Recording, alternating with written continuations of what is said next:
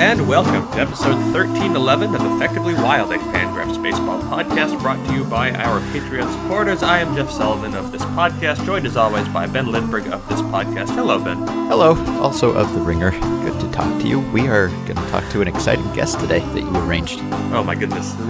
Who is the ultimate guest for us to have, aside from Mike Trout, I guess would probably be Willians Astudillo. But if you were to have the second best guest behind Willians Astudillo, it would be the first and only pitcher so far to have struck him out twice in one game. And it's Rick Teasley, a southpaw, 27-year-old southpaw who has pitched, I think I checked my map, everywhere. He's pitched everywhere, including Venezuela, where last week he struck out Astudillo 2 times, including once, as you'll hear, on 3 pitches, which I didn't think was possible. Anyway, so later on this podcast, we will be joined by Superman himself. But before we get to that, we will have a little bit of banter. What do you got? Anything you'd like to banter about? Well, I think we have to talk about the Kansas City Royals, which is not a sentence that I expected to be saying this month or anytime soon. But the Royals are suddenly interesting. Not good, mind you, but interesting. They are now the proud employers of Terrence Gore, recent Effectively Wild guest. They, of course, previously employed Terrence Gore, traded him to the Cubs earlier this year. They have now re-signed him and to a major league contract. Somewhat surprisingly, he is on the 40-man now, which means there is actually a chance that he might be kind of a regular player in the majors this year. Might not be, but when we talked to him a couple of weeks ago, he said that was his goal, to go to a non-contending team and try to play every day and try to play in the majors. And at that time, he said that he had had interest from 13 or 14 teams. So clearly he was in demand, and evidently he was able to leverage that demand into a 1-year major league deal that will pay him $650K while he's in the big leagues, if he's in the big leagues, and $350K when he's in the minors. And since he is on the 40-man, since he is out of options, the Royals could stand to lose him entirely if they do try to demote him. And so there's a chance that we might see regular season Gore before September.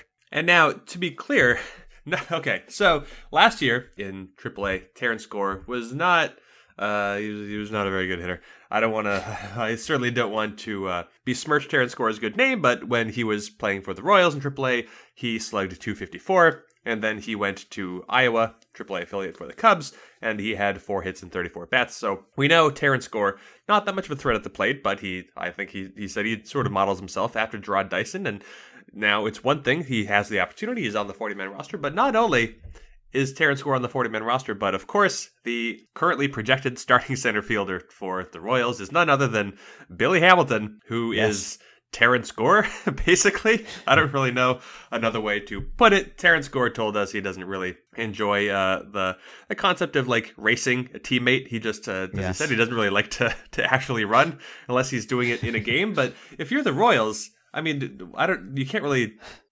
platoon them. That doesn't make any sense. But on the other hand, I guess it's not a classic platoon, but Terrence Gore bats right-handed. Billy Hamilton bats from both sides. Neither one of them is much of a threat. But I know Travis Sawchik has written in the past, and a lot of people, I guess, have also written about ways you could strategically use Billy Hamilton that doesn't involve him necessarily being the starter. And you could kind of imagine the same with Terrence Gore. So I don't know how much fun the Royals are going to have, because they need people to get on base. Billy Hamilton and Terrence Gore are unlikely to get on base very often themselves, but I don't know. In a weird way, the Royals could dominate the late game pinch running industry, I guess. I don't know. I think it's going to be fun, but it's hard for me to imagine exactly how it's going to manifest as fun. But I don't know. Yeah. It's cool now. Well, they seem to be collecting all of the fast players, and none of them are very good hitters, or at least most of them are not. So as you said, they may never get on base, but when they do, it's going to be pretty fun, because not only do they have Hamilton and Gore now, they, of course, have Adalberto Mondesi, who is very fast and the best of these players. And then they have Whit Merrifield. They have Brett Phillips. I don't know whether he'll be starting, but he could be potentially. They picked up Chris Owings recently, who has speed also. Hunter Dozier's pretty fast. I was reading an article at MLB.com by Andrew Simon, and he pointed out that it's possible that the lineup next year, maybe Salvador Perez could be the only player whose sprint speed was not well above average, and that's with Gore on the bench. So it seems like they're going to be fast. And my colleague Zach Krem wrote about this for The Ringer on Wednesday as well, and he pointed out that the combination of Merrifield and Mondesi last year, in the second half of the season, they together outstole 27 entire teams in the second half of the season.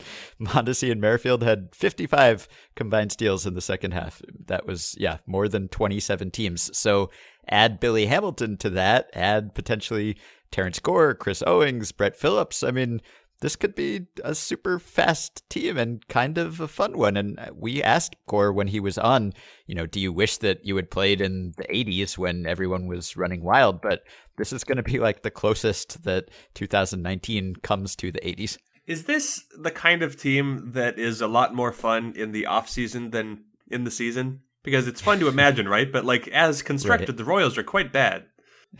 Yeah.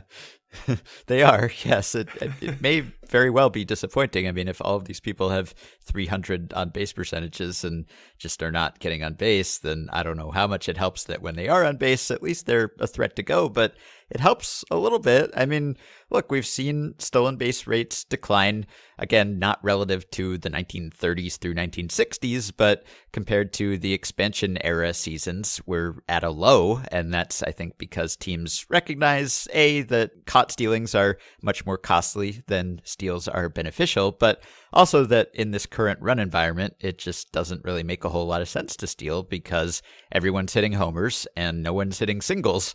So you just kind of want to wait to just have someone hit a homer and score that way, because even if you steal your way into scoring position, you're less likely to get a hit that knocks you in anyway. So in that sense, steals do not really make a whole lot of sense in today's game. But on the other hand, with this Royals team, they're not going to be hitting home runs either for the most part. So, I mean, I like it. I think we talked about this in the past. Like, why not, if you're the Reds when they had Billy Hamilton and the Reds were bad, why not just have Billy Hamilton go for the single season steals record? Like, who cares? What are you playing for? Do you really need to optimize every time on base, or are you just trying to entertain people if you're not going to win anyway? And sort of seems like that's what the Royals are doing here. Okay, that's fair. I'm looking at the Royals right now on Fangraphs. They are projected as a team to slug .398, projected to be 73 runs below average offensively, which I think is actually generous in their favor. But I mean, you're right. Now, this is the Royals, and the Royals are going to do their own thing. For an MLB Now segment, I believe it was last week during the winter meetings, it was Meg Rowley's segment, and she was going on and talking about the shifts. And leading into her segment, they had a little, I don't know, montage isn't the right word, but they showed clips of a bunch of managers at the winter meetings who were being interviewed, asked about the concept of banning the shift. And they had one manager up there, and he was like, no, I think it was like Gabe Kapler said, no, that's a bad idea. And they had Craig Counsell up there, and Craig Counsell went on a rant about how it was a bad idea. And a bunch of managers said, no, it's a terrible idea. And then they showed a clip of Ned Yost, and he was like, yeah, ban the shift. Just ban it. Get rid of it. It's bad for the game.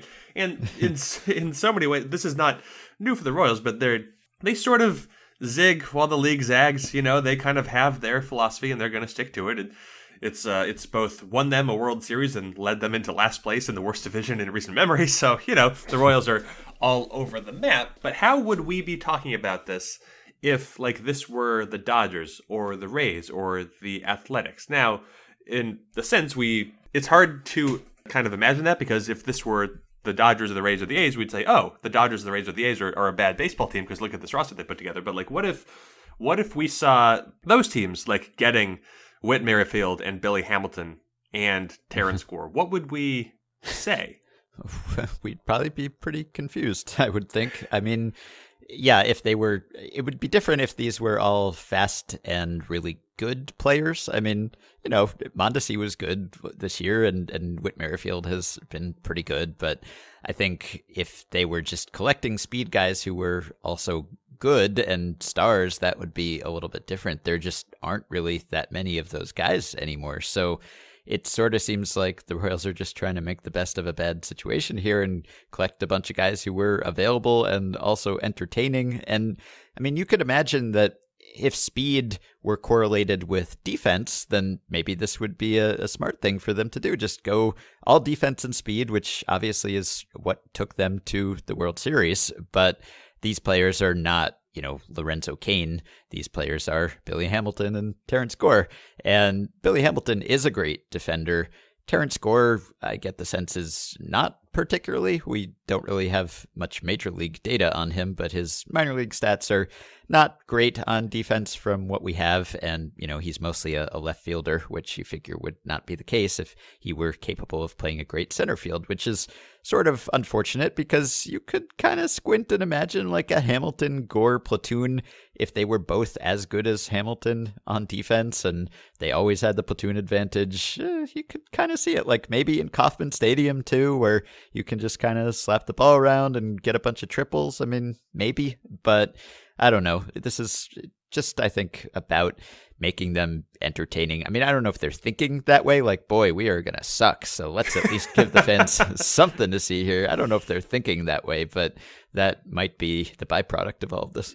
I haven't looked it up. Have you seen any reports on what the Royals' intent is with Terrence Gore? Because right now they do have kind of a crowded outfield picture. I haven't followed up. I saw that he was signed, and then I just thought, well, he'll be buried or he'll end up in the minors again. I didn't really consider that he could be given a semi-regular major league job. But have you seen reports to the contrary? Well, no, but just the fact that it's a major league deal makes you think there's a chance. So I don't know. I mean, it's funny. Joe Sheehan wrote about the Royals and their speed this week in his newsletter as well. And he pointed out that the attendance gains that they made when they were good have completely evaporated already. So to the extent that there is sort of a grace period and a halo effect, and when you win, you get better, they've already lost that. So they drew 1.67 million this year, and they were at 2.71 million when they won the World Series in 2015. So they've lost about 1 million fans, and they've gone back to basically what they were drawing before they won the World Series, when they were terrible forever, which is sort of sad. You don't get a whole really long tail to that attendance effect, at least not in this case. So maybe they're thinking, well, we want to draw some fans. Maybe this is one way to do it. And I saw that Sam Mellinger tweeted that Whit Merrifield has led the league in steals each of the last 2 seasons and will be at best the 4th fastest member of the 2019 Royals. So they're different, at least. It's nice to have teams that are different because there's a lot of homogeneity in baseball these days. Front offices think the same way. They tend to go after the same players. And the Royals, for better or worse, let's be honest, probably worse, but they are doing things differently. And that is to our advantage, at least. Speaking of, I guess, high peaks that don't last very long, the Angels signed Matt Harvey. So that was the transaction of Tuesday, I think, the big one. And Harvey got a 1-year, $11 million contract, incentives that could take it up to $14 million. When this podcast is over, I'm going to try to write something about Matt Harvey. And there's this pressure that I feel, because I feel like it should be like some sort of big, meaningful piece. Because when Matt Harvey was at his best, he was a genuine superstar. Beyond just the numbers, he was one of the most visible, well-known baseball players in the sport because of his personality, because of where he played, because of his performance. Of course, he was in the World Series. But Matt Harvey now is kind of boring, as an actual player. And I look at Matt Harvey now, and he's a 4th starter. And you could say, okay, well, he throws 94 miles per hour. He has the stuff to be better than that, but so does every 4th starter. We don't really, the way we understand ceilings and stuff is incomplete and insufficient. So I don't know, I'm assuming you are not going to be writing about Matt Harvey, but how would you write about Matt Harvey? Would you worry about making a nod to his earlier career, or do you just say, well, the Angels they needed starting pitching, so they found an affordable starting pitcher after missing out on Patrick Corbin and Jay Happ? Yeah, and after non-tendering a bunch of guys and not really having any pitchers left. So, I mean, you have to mention it. I mean, he's always going to be different from your average guy with his stuff and with his performance, just because he did have that past and because he has very scary looking facial masks. So I think that Yeah, he's always going to be a bigger name than the performance, assuming that he does not get some modicum of the performance back. It's always going to be, oh man, I remember when Matt Harvey was briefly one of the best pitchers in baseball and very exciting and a big star and potentially a cornerstone of a big market team. And that sure ran off the rails pretty quickly. It's kind of a cautionary tale and a reminder of how quickly pitching talent can disappear. And I don't know. I mean, did you write about him at some point in season when he was with the Reds? Like there was a time when it looked like he might be making some changes or might have some potential. I don't know if you did. Someone at Fangraphs did, I think, during his Reds tenure. But ultimately, you look at the numbers and he was better than he was with the Mets, but not so good that you look at him and think there's a huge amount of potential here. I don't know if he's someone that, I mean, we've seen other pitchers go from the Reds to other teams and make changes to pitch location, pitch mix, and suddenly be a lot better. But I don't know if he has that potential now. Yeah, I know that his fastball played up by like a tick and a half when he went from the Mets to the Reds this year. Now, I would imagine part of that is because he was with the Mets early and then with the Reds later. So, arm strength just gets stronger as the season progresses. But if you look at Matt Harvey's performance, he's a strike thrower. He throws 2/3 of his pitches for strikes. He pounds the zone,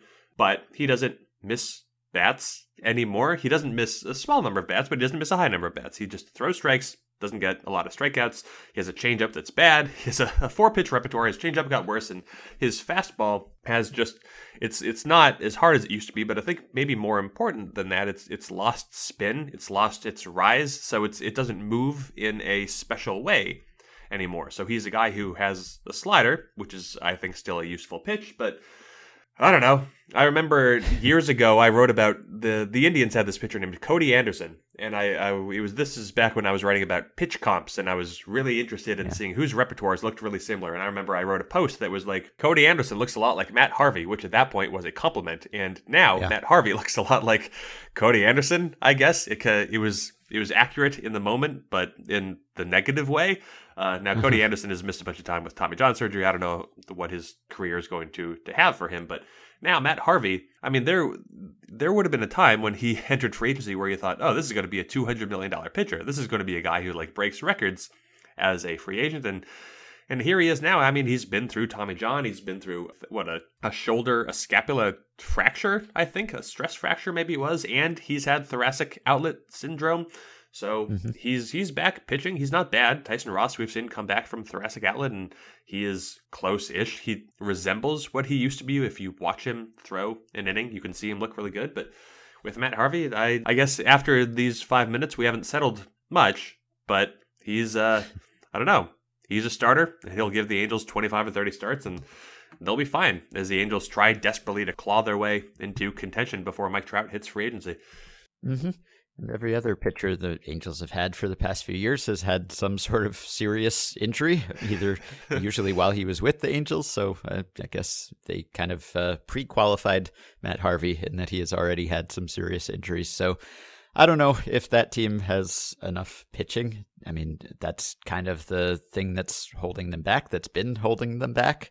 So it remains a really interesting team and will as long as they have Mike Trout and Shohei Ohtani. And I think if you look at the Fangraphs projections, they're probably in playoff territory right now, right? Or somewhere close to it. Yeah, they're in the vicinity. Mm-hmm. Yeah. So I don't know. He gives them innings, I guess, potentially, maybe. I think a lot of people were sort of surprised even to see him get 11 billion plus incentives, which sort of sounds like a lot for someone who just got let go by his team and then picked up by the Reds and was pretty mediocre with them too. So I don't know how much of that is based on the name and the face, not the facial mask, but the face under it. And, if this were some other guy with the same stats and performance, would he have gotten quite as much money as Matt Harvey? I don't know. Maybe there's still a little bit of that luster there where teams think, well, maybe there's more in there. Yeah, but I mean, remember, it was just a year ago that the Mets gave Jason Vargas 2 years and $16 million, and he was coming off a season that actually, as I look at it, looked an awful lot like the season Matt Harvey just had. Led the league in wins. Wait, oh my God, I forgot that ever happened. Jason Vargas, 18 and 11. Anyway, I have two more things. I don't know about you. They are kind of quick. One of them, Safeco Field is dead. We knew Safeco Field was dying, I guess, as a as a name, as a brand, but Safeco Field is henceforth going to be known as T-Mobile Park. I don't care about that even a little bit, but it is T-Mobile Park. I think it's official as of the 1st of next year. It's something that will take some getting used to like any other name, but it's not like T-Mobile Park sounds any better or worse than Safeco Field, which is just a field named after an insurance company. T-Mobile, if you are at all confused or curious, there is already a T-Mobile Arena, which is where the Vegas Golden Knights play in Las Vegas. So T-Mobile has at least 2 venues, presumably more than that, but 2 major league venues. And I don't know, I will express again, I don't care, but this is our new terminology. T-Mobile Park. Yeah, it's strange how it takes a little while to adjust to that, because the first second you said it, I thought, no more Safeco, the fine baseball tradition, the name Safeco, you just hear Safeco, you think baseball, Mariners baseball, which you do, but yeah, it's just another corporate sponsorship. There's no real difference. I mean, it's kind of a tradition in that they've held the naming rights, I think, going back to the beginning, right, when that park opened in 1999. So it's always been Safeco. I think of it as Safeco. I have almost a nostalgia for Safeco, the name, but it is completely corporate and money based and really no different from T-Mobile. And maybe in 20 years, we'll be thinking of T-Mobile Park the same way we think of Safeco Field. Yeah, right. And you could say, well, Safeco at least contains safe, and safe is like a baseball term, but so is T. Players hit off tees, sure. I guess. So, they wear T-shirts. They're mobile. Yeah, right. People wear.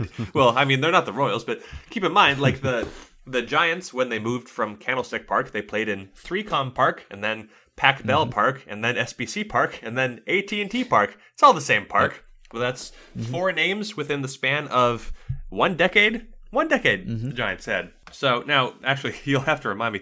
3Com was different from Candlestick, or was 3Com actually the renamed? Did Candlestick rename as 3Com? Looking at the attendance, I think Candlestick renamed as 3Com, and then the new stadium was Pac Bell Park, then SBC Park, then AT&T. So anyway, the Giants, though, did play with Candlestick Park, 3Com Park, Pac Bell Park, SBC Park, and AT&T Park. That is 5 different names within 12 baseball seasons and 2 stadiums. So it's weird to have one change, but I don't know. Are we used to guaranteed rate field yet? That was stupid when that was first came out. Yeah, I don't think I'm ever going to get used to that one. I mean, I think it's better if it's just one word also is probably better than guaranteed rate. I don't know. But Safeco, it flowed. Maybe we're just used to it, and it was just as jarring at the beginning. I don't know. You were a Mariners fan then. I wasn't. Yeah, I don't know. Do you want the first... I agree with you that having one word is best, but Safeco, you have the emphasis on the first syllable, which I think just kind of helps it flow. And guaranteed rate, that's just stupid. It's a bad name for a company and a bad name for a ballpark. It's a bad name for anything. But like T-Mobile, the T is still what you emphasize. So just kind of T-Mobile Park. It's easy to say. You don't have to have some kind of weird crescendo in the middle. I think it's fine. Well, look at all this free advertising that T-Mobile is getting on this podcast right now. Ballpark sponsorship works. Unless you're guaranteed. I mean, I guess if any publicity is good publicity, then way to go guaranteed rate. I don't know what you are. I think the only guaranteed rate in baseball is Chris Davis's batting average. But anyway, the last thing that I had was that even though Jeff Passan reported that it's not yet official, there are reports coming out of Cuba that Cuba and Major League Baseball are shortly at least going to agree to a posting system so that we can start to put the end to the horrible practice of human trafficking that has been, I don't want to say necessary, but that has been part and parcel of bringing Cuban baseball players to the States. So even though it seems like maybe nothing is official yet, it should happen soon. I don't know all the details of the posting system, but based on the report I read out of Cuba, it seems like the league or the team of the player would get 25% of whatever the money is that a player is guaranteed in his major league contract. So this seems like it's a good thing. It's been years in the making. I can't think of a downside of ending human trafficking of baseball players. Maybe I'm not thinking hard enough. Probably a win for everyone involved. I mean, we don't know exactly what this will look like, but it's hard to be worse than a system where you have to have human beings smuggled and endangered and separated from their families. And I mean, you have these very unsavory characters who have been getting these guys to other countries, and in many cases they just haven't seen their loved ones for years. I don't know whether that will completely change. I'm hopefully that there's still players, I think, who escaped and came here and have not seen their loved ones for years. I don't know whether this opens things up for them to have that opportunity, hopefully, but you read about the horror stories that people like, I don't know, Puig and others have gone through. Some of them have told their stories of how they got here. Jose Abreu is another one, and it's always very harrowing. So if it gets less harrowing, then that has to be an improvement. Yep. So that's that. Look for an announcement on that before too long. I don't know how much longer it's going to take. Maybe the reports out of Cuba are accurate and there actually already is an agreement and we're just waiting on some sort of, I don't know, official Major League press conference. But in any case, that's good news. And do you have anything else you'd like to talk about before we get to Rick Teasley? No, I guess not. Yeah, I don't know whether this will cause a bunch of players to become available. I mean, obviously, a lot of the top talents there have already come here and have been signed. And so this will maybe be kind of a future-oriented thing that young players coming up can go this way. I don't know how this works in tandem with the international signing limits and, having to have bonuses that are very restricted unless you're over a certain age. So not sure how this will look exactly. I don't think there will be like a giant wave of talent suddenly coming over because a lot of the best players already have. But yeah, hopefully this will improve things for future players. And I don't think I have anything else to get to.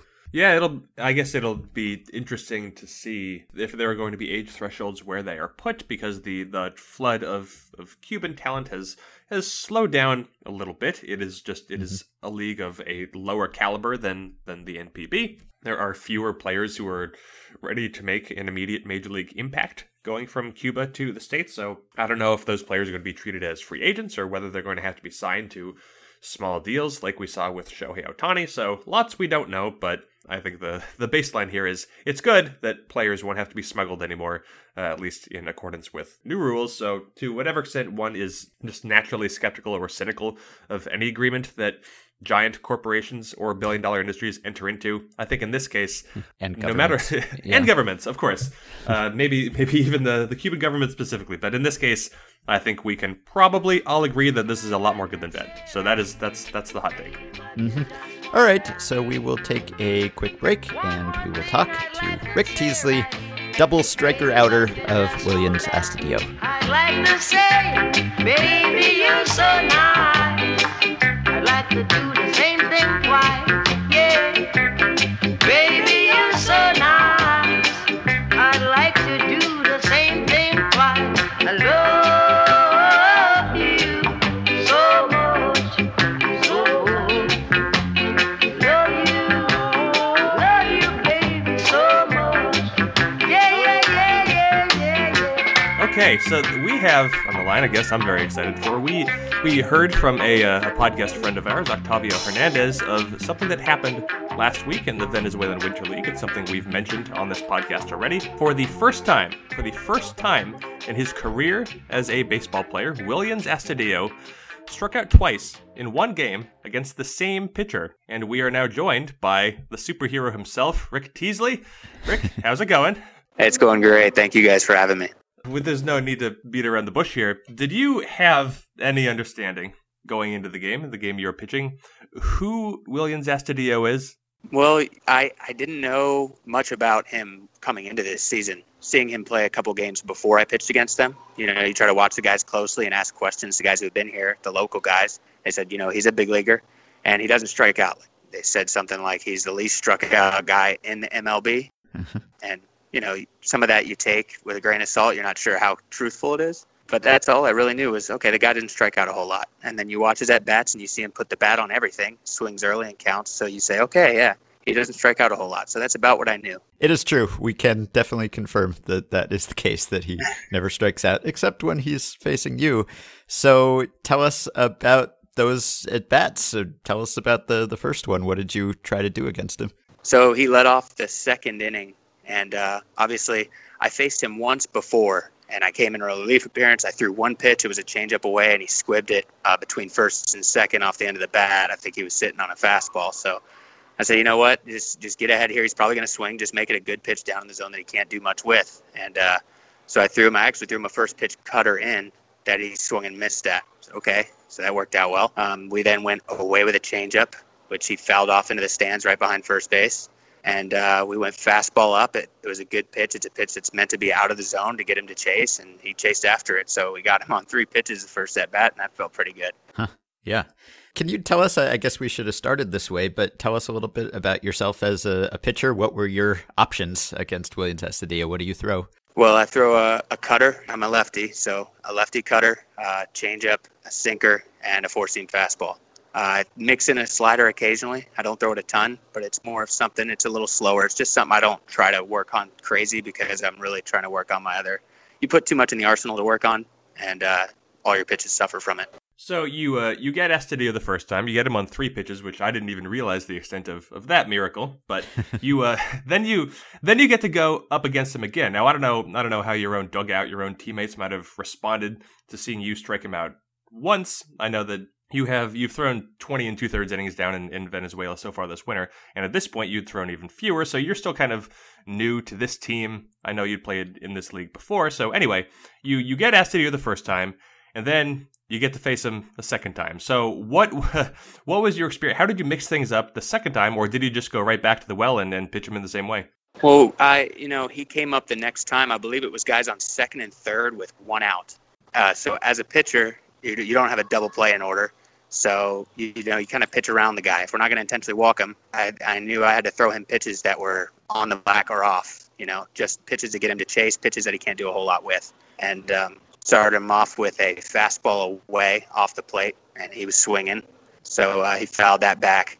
And then we went cutter in again, and it was a perfect, I executed very well in that at-bat. He pulled the cutter, hard line drive foul. It's a pitch that you throw with the intent that, hey, if he hits it, he can't keep it fair. So he did. He hit it hard but foul. Went back to a fastball up that he didn't chase, and then got him to chase a changeup down. The plated changeup, buried it, and he chased it down for strike 3. Huh. So did they stop the game, flash it on the scoreboard? Rick Teasley is the first pitcher ever to strike out Willians Astudillo twice in one game. And then you tipped your cap, and both dugouts stood on the top step and applauded, and they gave you the ball, and it was a great moment, I'm sure. Man, I wish I knew it was such a big deal. I didn't know that had never happened before. I knew it was definitely a big deal to strike that guy out twice. Yeah. He was telling the umpire he fouled it off. So they actually stopped the game. The umpires came together.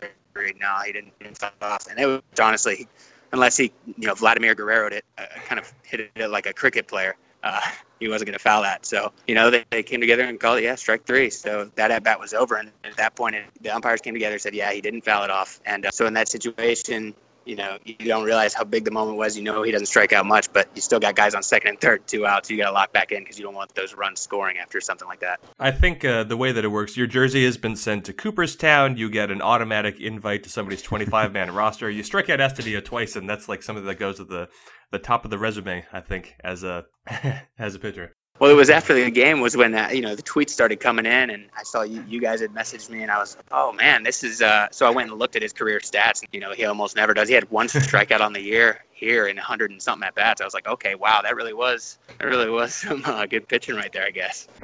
Yeah. Well, just generally, we'll ask you about your baseball journey because you've been everywhere. But when you are pitching somewhere that is not the major leagues and you're facing a major leaguer, either an active major leaguer in the winter leagues or maybe someone who's been in the big leagues before, are you looking at that as a special challenge, like kind of transitive property? If that guy was good enough to be in the majors and you're good enough to beat that guy, then you're good enough to be in the majors. Oh, absolutely. You have to think that way in order to be successful as a pitcher or even as a hitter, anybody. You have to kind of rise to that challenge and enjoy facing guys like that because it kind of can prove to yourself and maybe prove to other people that maybe you belong to be there or it just makes it more fun. I enjoy facing better guys because it's just more of a battle, and it locks you in and it finds out exactly who you are as a competitor. So you said that you knew Astudillo was hard to strike out, but you didn't realize the magnitude of your achievement at the moment. But even as you are talking to us now, you are recalling every individual pitch that you threw him in consecutive at-bats. So is this, I mean, I used to pitch, but not professionally, so maybe just part of being a professional pitcher is that you have a very photographic memory for everything that you've thrown. But how deep is your recall for every at-bat that you have during a game, even a game that was, at this point, a week old? How well do you remember every single pitch that you've thrown? Well, sometimes some at-bats get away from you, and sometimes guys will occasionally, oh, what did you throw Johnson last inning? Oh, man, which one's Johnson, Sometimes you get too locked in or you get too worked up.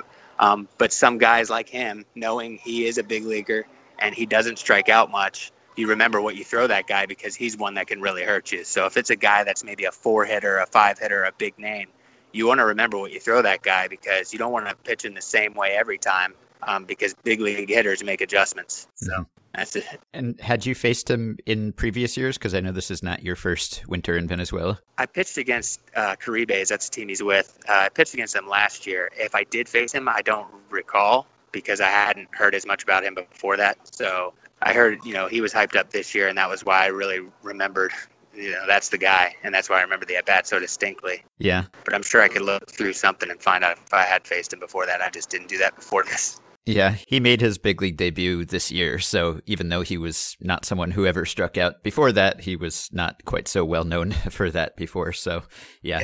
He's kind of a legend. Oh yeah, so I hear. So you were drafted by Tampa Bay back in 2013, and you spent a season pitching in affiliated ball, and since then, for one reason or another, we can talk about this a little later, but you were with the Rays, but then the next year you pitched in the Frontier League, then you pitched in Australia, and you kind of did that for a couple of years, Frontier League and then Australia in the winter. And then in 2017, 2018, you went down to Venezuela for the Winter League, and that's where you are pitching right now. You've also pitched in the Atlantic League with Somerset the last couple of years, but and Taiwan, don't forget Taiwan. And Taiwan, that's not on the Baseball Reference page. But what's most interesting here is that you, as you know, you are talking to us from Venezuela. You are pitching in Venezuela. This is your second consecutive winter doing it. And I don't know if you've heard, but Venezuela is a country in turmoil. How do you decide to go pitch in Venezuela, and how does your family respond when you tell them, hey, I'm going to go spend the winter pitching in Venezuela? Oh, yeah, absolutely. I heard about all that before it came down. I've heard of guys coming down here, and I said, who in the world would go play down there, And they pay pretty well. They pay well. They pay their imports well. And when you talk to older veteran guys that are in the Atlantic League that actually have played in the big leagues and AA, AAA, and they're coming out here every winter. So you say, man, well, what's it like? And they explain to you, hey, we've got security. We stay in nice hotels. They take care of you. They're not going to let anything happen to you. You're going to find food. It's all good. The people there love baseball. They're not going to mess with you. And it's kind of how it is. We're fine. There's no worries. Yeah, there's definitely stuff going on, but they take care of us. The family wasn't thrilled about it, but when I reassure them and I keep sending them pictures and videos of where we are and what we're doing, they're like, "Oh, okay, it's not so bad." They're much more at ease about me being here. Yeah, you were just telling us you're about to get on the bus to go to a game, and there's security ready there to get you guys on the bus. So it seems as if you feel protected and safe by the team, but how did the deaths of Valbuena and Castillo, how did that sort of hit players in the league? And I don't know whether you had faced them, but what has the response been among the players? Yeah, I was set to face them that next day, actually. Oh, wow. Fell asleep that night preparing for my start against Lara. I woke up in the morning to the game is canceled because of the accident. And I said the accident, I had to shuffle through and find out what happened. And it was crazy. I was teammates with Castillo last year when I was with the Tigres, and great guy. Everything everybody says about those two guys is true. They're great guys, and it's a very big shock to all these guys here in the baseball community. Yeah, I had a buddy with another team that actually left 2 days after that. He said, that's enough for me. I'm going home. So you look at that, and that's tough to swallow being out here, and it kind of puts you back on guard because you start to get carried away with, oh, we're safe, we've got security. But, things like that can happen very fast, and those guys had no idea that was going to happen. So it definitely puts your guard up a little bit again, and it's tough. But we've been having the memorials before games when they came into town, and it definitely hits you like reality for sure. One of the things we kind of take for granted when we deal with the major leagues or even affiliated ball is that you have a lot of players coming over from Latin America, non-English speaking countries, and then you just sort of assume that they will be able to assimilate as best as they can, and then you just evaluate them by their performance. And you are in the opposite situation. Now, you having pitched in Taiwan is also a comparable story here, and you look at the roster of the Bravos de Margarita that you are playing for now, and you have some English speakers in Cole Sturgeon, Dietrich Enns, Logan Darnell, some teammates, but you are playing in Venezuela with a lot of Venezuelan players. And how is your Spanish? How is the communication on the team? I mean, a lot of the guys on our team specifically speak English, enough English for you to communicate with them. And I'm doing my best, and it helps me learn some Spanish too, because I'll always be able to ask them what certain words mean. I'm learning as much as I can in as little amount of time as I can. But it's definitely an adjustment. It's not your comfort zone. It's not what you're used to. And it's for the first time in my career, probably when I went to Taiwan and when I came here this year, you say, man, these over to America, they definitely don't have the easiest go when they're trying to adjust to a whole new life, a whole new game, it seems. So you go through it in the reverse and you start to gain respect for those guys who have done it and done a good job, immediately coming over to a new country. So it's definitely different. So as Jeff mentioned, you were drafted by the Rays in the 23rd round in 2013, and you just spent that 1 year with them, and then leaving the Rays kind of kicked off all the other places that you've been since then. From your perspective, how did that time in their farm system go? Why do you think it ended, and do you think that you've changed and improved things since then? I was fresh out of college when I went to Tampa Bay, went over to Princeton for a week, and then on to Hudson Valley. I put up good numbers. I had a good season, but I don't think I ever threw as hard as they would have liked me to. And I think that played a role. I came into spring training in good shape, and, I worked hard, but when you look around and Blake Snell was there right next to me, and he's throwing 8 miles an hour harder than me, and he's 3 years younger than me. So I'm like, yeah, they got a lot of guys like that, young guys that threw really hard, and they feel like, we can teach these guys to command and control, and their stuff will get good. And a guy who's upper 80s isn't going to be able to make as many mistakes as these other guys will in the future. And they just didn't, I guess they just didn't project me to be a big league pitcher. Since then, I've taken that, I've learned, I've gone to many different places, played for many different pitching coaches, really good pitching coaches. And I've definitely become a much better pitcher, much more polished. I look back and I kind of smile at, the pitcher I used to be. You always do. And I'm sure in 3 years, if I'm still throwing, I'll look back to now and kind of smile. But that's just, it happens. I was grateful that they drafted me. That was a dream for me to just sign a contract, and I actually got drafted. So it was really cool. I cherished that year and definitely hope it's not over with. Still waiting for another opportunity. That's funny. I can't speak for Ben, but I know when I look back 5 years at the writer I used to be, I just grimace and shake my head, and I can't believe that that's how I used to write. But anyway, you evolve over time. So you are currently 27 years old, and you were pitching with the Rays when you were 22, and you have at least intimated in our conversation that you haven't just evolved as a pitcher, but you were also throwing harder. So are you up into the low 90s now? I can throw. I think in Taiwan, that's the one place I've been where I've known there's a gun on me consistently, and I could watch footage and see exactly how hard every pitch was. My fastest pitch in Taiwan was 149 kilometers an hour, which equates to, I believe, 92.9, so 93. We'll round up for my sake. But 93 was my hardest pitch, and that was a pitch that I actually reared back and tried to throw hard. But as a pitcher, I don't do that a whole lot. I try to command the inside of the zone, locate those pitches that make it really difficult for hitters to not only know what I'm going to throw next, but to time it up and to be ready for it. Change speeds, go up, go down, go in, go out, and you get to the 6th inning and you haven't given up very many runs. So that's been successful for me, and I'm almost too competitive to just try rear back and throw it hard. And if I get beat that way, I'll be mad at myself. So I know I can get a little higher, but I don't think that's a reliable way for me to pitch, especially as a starting pitcher. Do you, when you are thinking about your own profile, do you just sort of look up to Dallas Keuchel then as sort of a role model, just someone to model yourself after? Yeah, definitely a guy who can locate, who doesn't throw just absolute 100 miles an hour, but can pitch, can make the ball move. I think late movement gets more outs than velocity does 9 times out of 10. I'd love to throw 100, and I'm jealous of the guys who can, but I'm not that guy. And if I'm not going to throw 100, then what's trying to throw 100 going to do for me other than probably make me throw flatter and more over the zone at maybe 93? It's much more hittable than 89 on the black with movement. So that's what I kind of stick to. So of all the different teams you pitch for and the different countries you've pitched in, what has been the best baseball environment just in terms of, I guess, the atmosphere surrounding the team and the way the league is run and sort of the fan support? Oh, man, the fan support in Taiwan was wild. Those games are like college football games. There's constant noise and music and chanting. It's like nothing I've ever seen.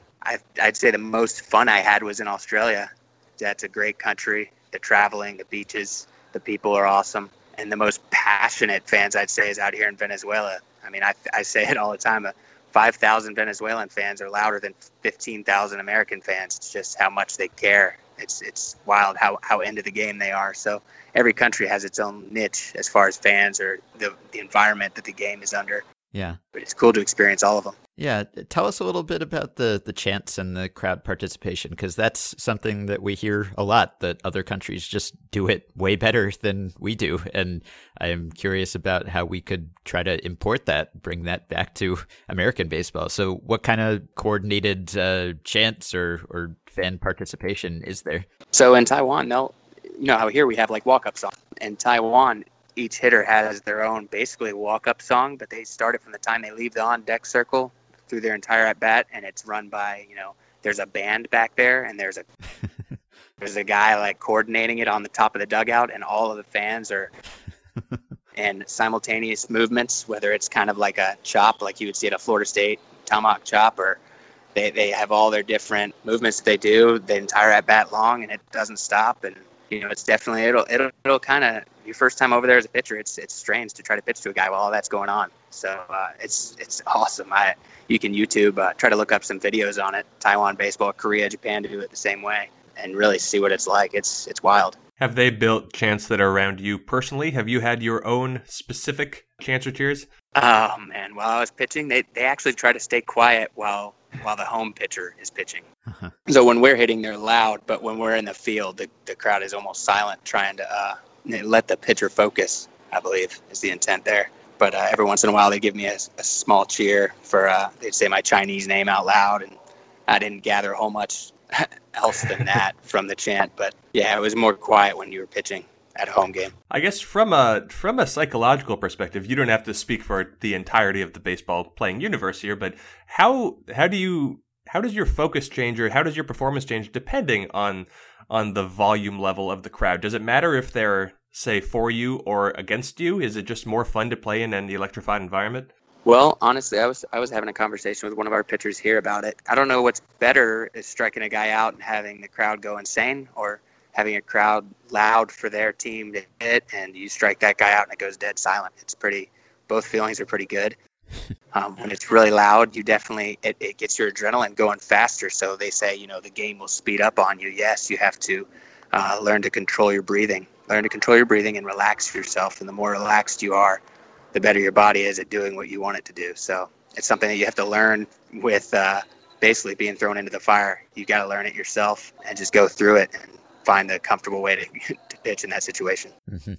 So your Twitter bio says, I get paid to play baseball with my friends, which, sounds like you're enjoying life as it is.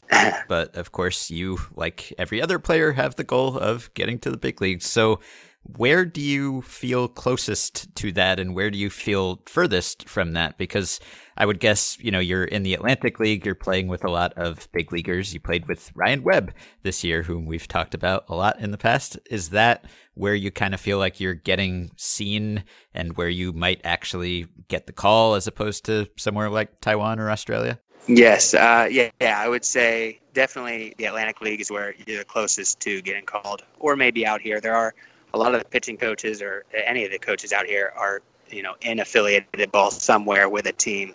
So there's eyes on you here as well. But Atlantic League, there's guys that go down in AA or AAA, and people get signed pretty quickly out of the Atlantic League.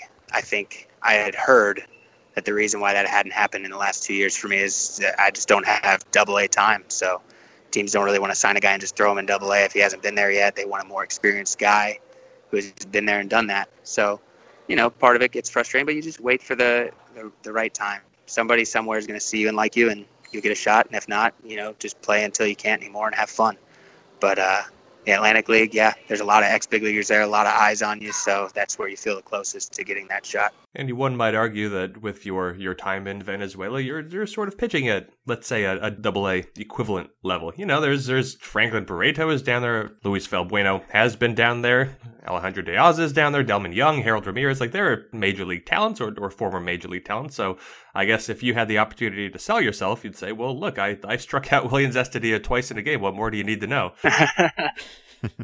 Absolutely, yeah. Definitely facing guys here and knowing that people who are making those decisions know that those guys are out here, it'll really help putting up good numbers here to, make that push and hope for the best. And how far in advance do you typically know where in the world you're going to be? I mean, do you know next season where you're going to pitch? Or if it's winter, do you know where you'll be in summer? If it's summer, do you know where you'll be in winter? Because, just Instagram stalking you, it looks like you're engaged. So I guess that, you have someone who is maybe traveling with you or not seeing you for long stretches of time. So how does that affect your life and your connections to family and friends?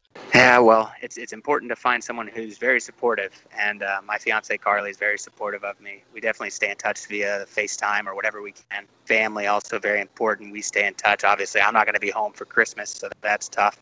But these are times that aren't going to last forever, and you got to make the best of it. So they all understand that, and they're a very good support base. As far as knowing where I'm going to be, I don't know where I'm going to be next year yet.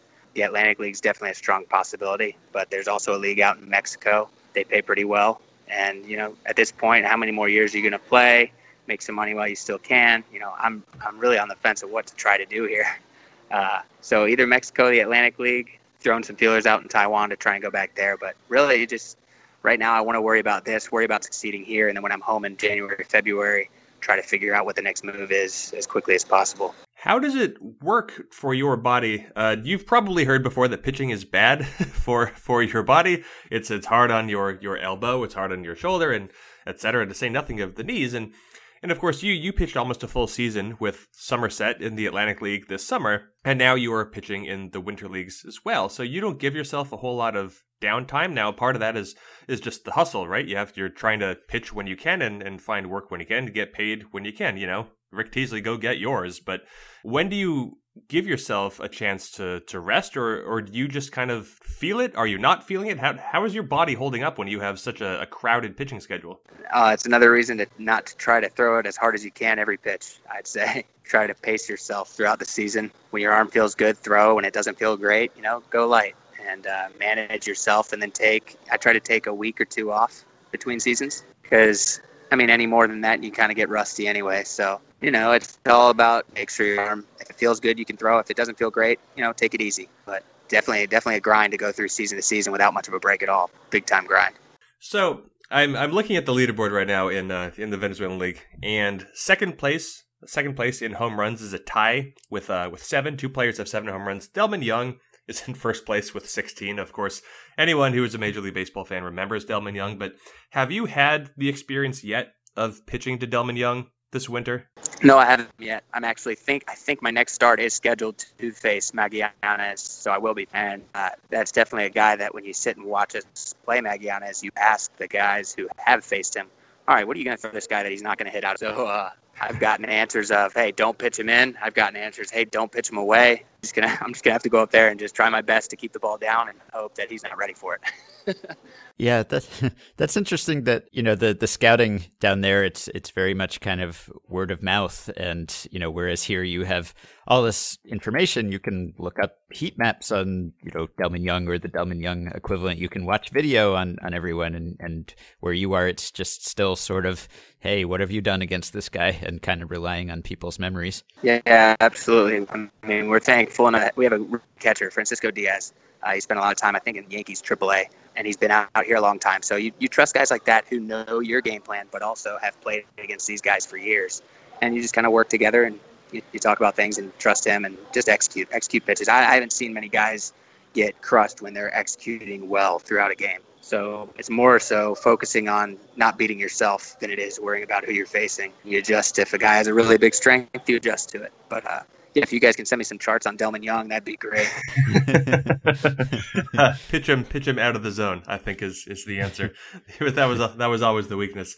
Pitching at any of the levels you've been at, I would assume the answer is no, but have you been able to receive in-depth information of your own pitches? Like, are there cameras that are tracking you? Is there anything maybe in Taiwan, or are you still kind of pitching in the traditional classic mold where you have the information that people observe and then nothing beyond that? Yeah, that's what I have. I have what people observe. In Taiwan, I could watch every start, and there were some good camera angles I could get. But as far as any kind of spin rate or they talked about, there's a tracker that are installed at every MLB stadium, I believe, that people can follow stuff like spin rate. But there's none of that anywhere that I've pitched. And I knew there was one in Port Charlotte when I was with the Rays, but I never made it to Port Charlotte. So there's really not a whole lot of information as far as any of that goes that I know about myself or that probably anybody knows about me. Mm-hmm. And you mentioned kind of, not knowing what you'll be doing next season, next year. Do you think much about life after baseball whenever that comes along, or is your focus now just on trying to push that conversation as far into the future as possible? Well, you'd love to push that conversation as far as possible because, still playing baseball for a living. That's great. But definitely you think about it, you're going, okay, now I'm 27. This is all happening pretty fast.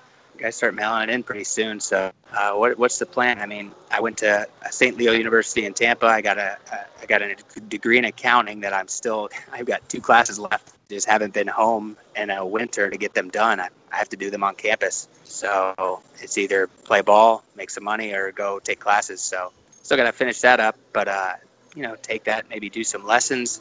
I don't know if I could sit at a desk and be an accountant all day. It's more of a thing that I'm just gonna have to wait till later and really give strong thought about when I have some downtime and just figure it out based on where I am and what I want to do. Well, I know that in your background you do have a no-hitter that you've thrown. You have pitched all over the world in a variety of different leagues. You've had just hundreds, at this point maybe even thousands of teammates. I don't know how to count.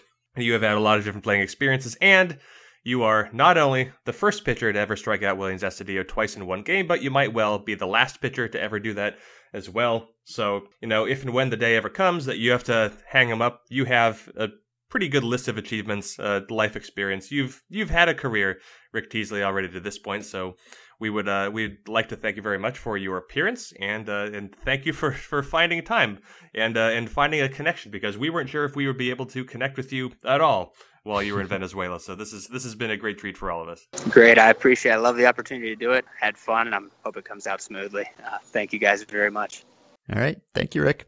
All right, so a couple quick updates here. One, there was a huge brawl in the Venezuelan Winter League on Wednesday night. This is just a Venezuelan Winter League podcast now. It was the Leones versus the Tiburones. So it was not Rick's team, it was not Willians Astudillo's team, but our recent guest Octavio was tweeting about it. You have to see the videos. I will link to them on the show page, and you can also get them from the podcast description in your podcatcher. Octavio has the whole video up, so it seems like it started because the pitcher threw behind the hitter a couple times, so he charged the mound. I don't know what the bad blood was about, but this was the immediate precipitating incident. So he charges the mound, he throws his helmet at the pitcher, then the pitcher appears to try to kick the hitter as if he is a soccer ball. Both teams come out onto the field. While both teams are milling about there on the field, a dude runs in from center field, just a fan, and starts picking up the gloves in the outfield and running back to the stands with them, just stealing the gloves. Security guys chase him, but they're way far behind him. Then something causes the brawl to break out anew, and it gets even more intense, so there's a close-up video that I will also link, and this is not your standard base brawl where people are just milling about. This is a full fracas, or as Octavio called it on Twitter, una trifulca completa, a full-on brawl, so you can go check that out. Also, update on the agreement between MLB and the MLB Players Association and the Cuban Baseball Federation. That formal announcement came out, so it's only players who are under contract with the the Cuban Baseball Federation who are eligible for this posting system. Others can just sign with teams under the same system as other international amateurs. It sounds like the release fees will be similar to what the NPB and KBO posting systems use. So it seems like Cuba and the Cuban Baseball Federation have a lot of control over their players, and there's some pretty severe punishments for people who defect and try to circumvent these rules. Evidently, the Cuban Baseball Federation has to release all of players who are at least 25 and have 6+ years of playing experience, and then they can just sign without having to defect. Anyway, don't think that dramatically changes anything we said in the intro, but more details are available now. Also, this sort of surfaced after we spoke earlier, but more details came to light about Addison Russell's treatment of his ex-wife, Melissa Reedy, as well as a woman named Mallory Engstrom, who also has a child with Russell and had that child while Russell was engaged to Reedy. The Engstrom post details some just petty doesn't even quite cover it. Also vindictive behavior, paying child support in quarters and singles, trying not to pay child support at all. And Melissa Reedy's account, which was published at Expanded Roster, just describes some of the specifics. I don't think any of it would be particularly surprising, given what we have already heard about Addison Russell. But of course, this has touched off yet another round of anger about his continued employment by the Cubs. For all I know, that employment may have come to an end by the time you're hearing this, but obviously they have not shown any inclination to release him to this point. I don't know whether anything here is new to the Cubs or whether they know about all of this from their own investigation and MLB's, but regardless, having the details surface makes things more uncomfortable for them. Boo-hoo, sorry Cubs. It's sort of like when one of the football players who's been an abuser has a video come out that actually shows that abuse, and then, all of a sudden, they're gone or the penalties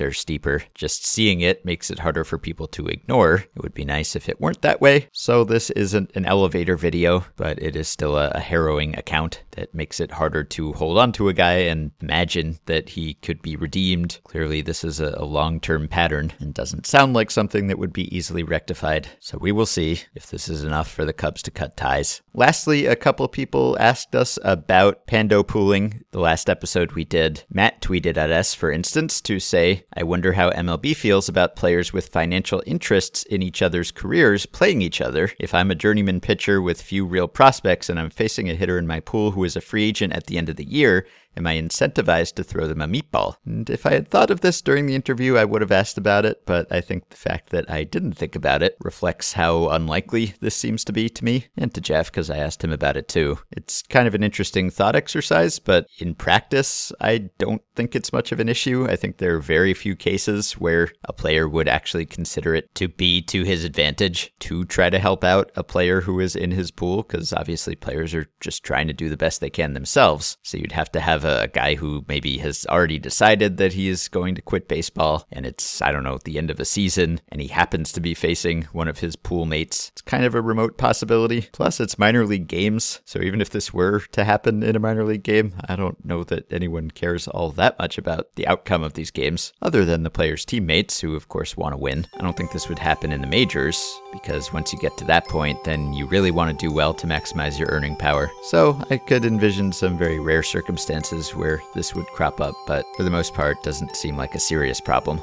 All right, that will do it for today. Thank you for listening. You can support the podcast on Patreon by going to patreon.com/effectivelywild. The following 5 listeners have already done so: Frederick Hines, Ryan Beck, Alex Friedland, David Lizerbaum, and Nicholas Rapp. Thanks to all of you. You can also join our Facebook group at facebook.com/groups/effectivelywild, and you can rate and review and subscribe to Effectively Wild on iTunes and other podcast platforms. We will probably do emails next time, so please do send us some. podcast@fangraphs.com. You can also message us through the Patreon messaging system if you are a supporter. Thanks to Dylan Higgins, as always, for his editing assistance, and we will be back to talk to you very soon.